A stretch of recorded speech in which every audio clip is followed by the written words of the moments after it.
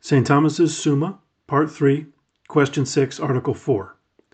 Whether the flesh of Christ was assumed by the Word before being united to the soul. Objection 1.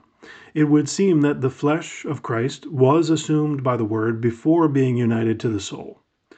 For Augustine says, "Most firmly hold, and no wise doubt, that the flesh of Christ was not conceived in the womb of the Virgin without the Godhead before it was assumed by the Word." But the flesh of Christ would seem to have been conceived before being united to the rational soul, because matter or disposition is prior to the completive form in order of generation. Therefore, the flesh of Christ was assumed before being united to the soul.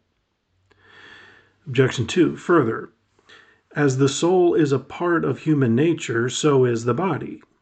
But the human soul in Christ had no other principle of being than in other men, as is clear from the authority of Pope Leo, quoted above in Article 3. Therefore, it would seem that the body of Christ had no other principle of being than we have, but in us the body is begotten before the rational soul comes to it.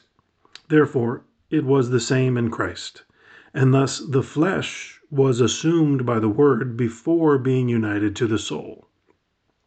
Objection 3. Further, as is said, the first cause excels the second in bringing about the effect, and precedes it in its union with the effect.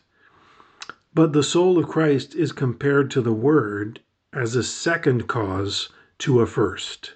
Hence, the Word was united to the flesh before it was to the soul.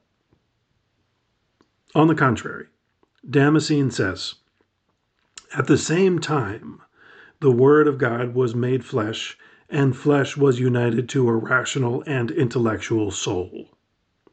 Therefore, the union of the Word with the flesh did not precede the union with the soul.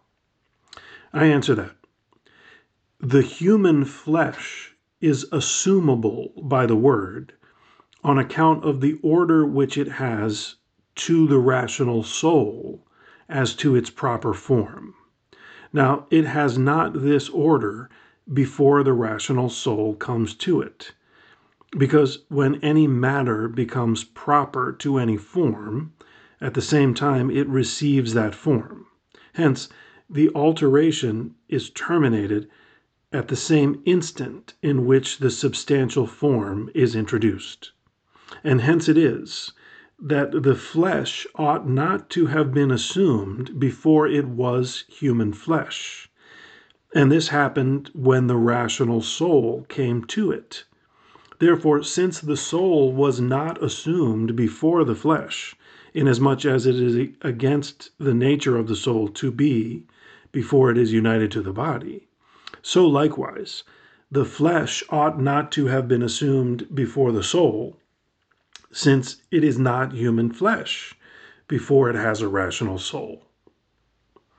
Reply to Objection 1. Human flesh depends upon the soul for its being, and hence, before the coming of the soul, there is no human flesh, but there may be a disposition towards human flesh. Yet, in the conception of Christ, the Holy Ghost, who is an agent of infinite might, disposed the matter and brought it to its perfection at the same time. Reply to Objection 2. The form actually gives the species, but the matter in itself is in potentiality to the species, and hence it would be against the nature of a form to exist before the specific nature. And therefore, the dissimilarity between our origin and Christ's origin, inasmuch as we are conceived before being animated, and Christ's flesh is not, is by reason of what precedes the perfection of the nature. That is, that we are conceived from the seed of man, and Christ is not. But a difference which would be with reference to the origin of the soul, would bespeak a diversity of nature. Reply to objection 3. The Word of God is understood to be united to the flesh before the soul by the common mode whereby he is in the rest of creatures by essence, power, and presence. Yet I say before, not in time, but in nature. For the flesh is understood as a being which it has from the Word, before it is understood as animated, which it has from the soul.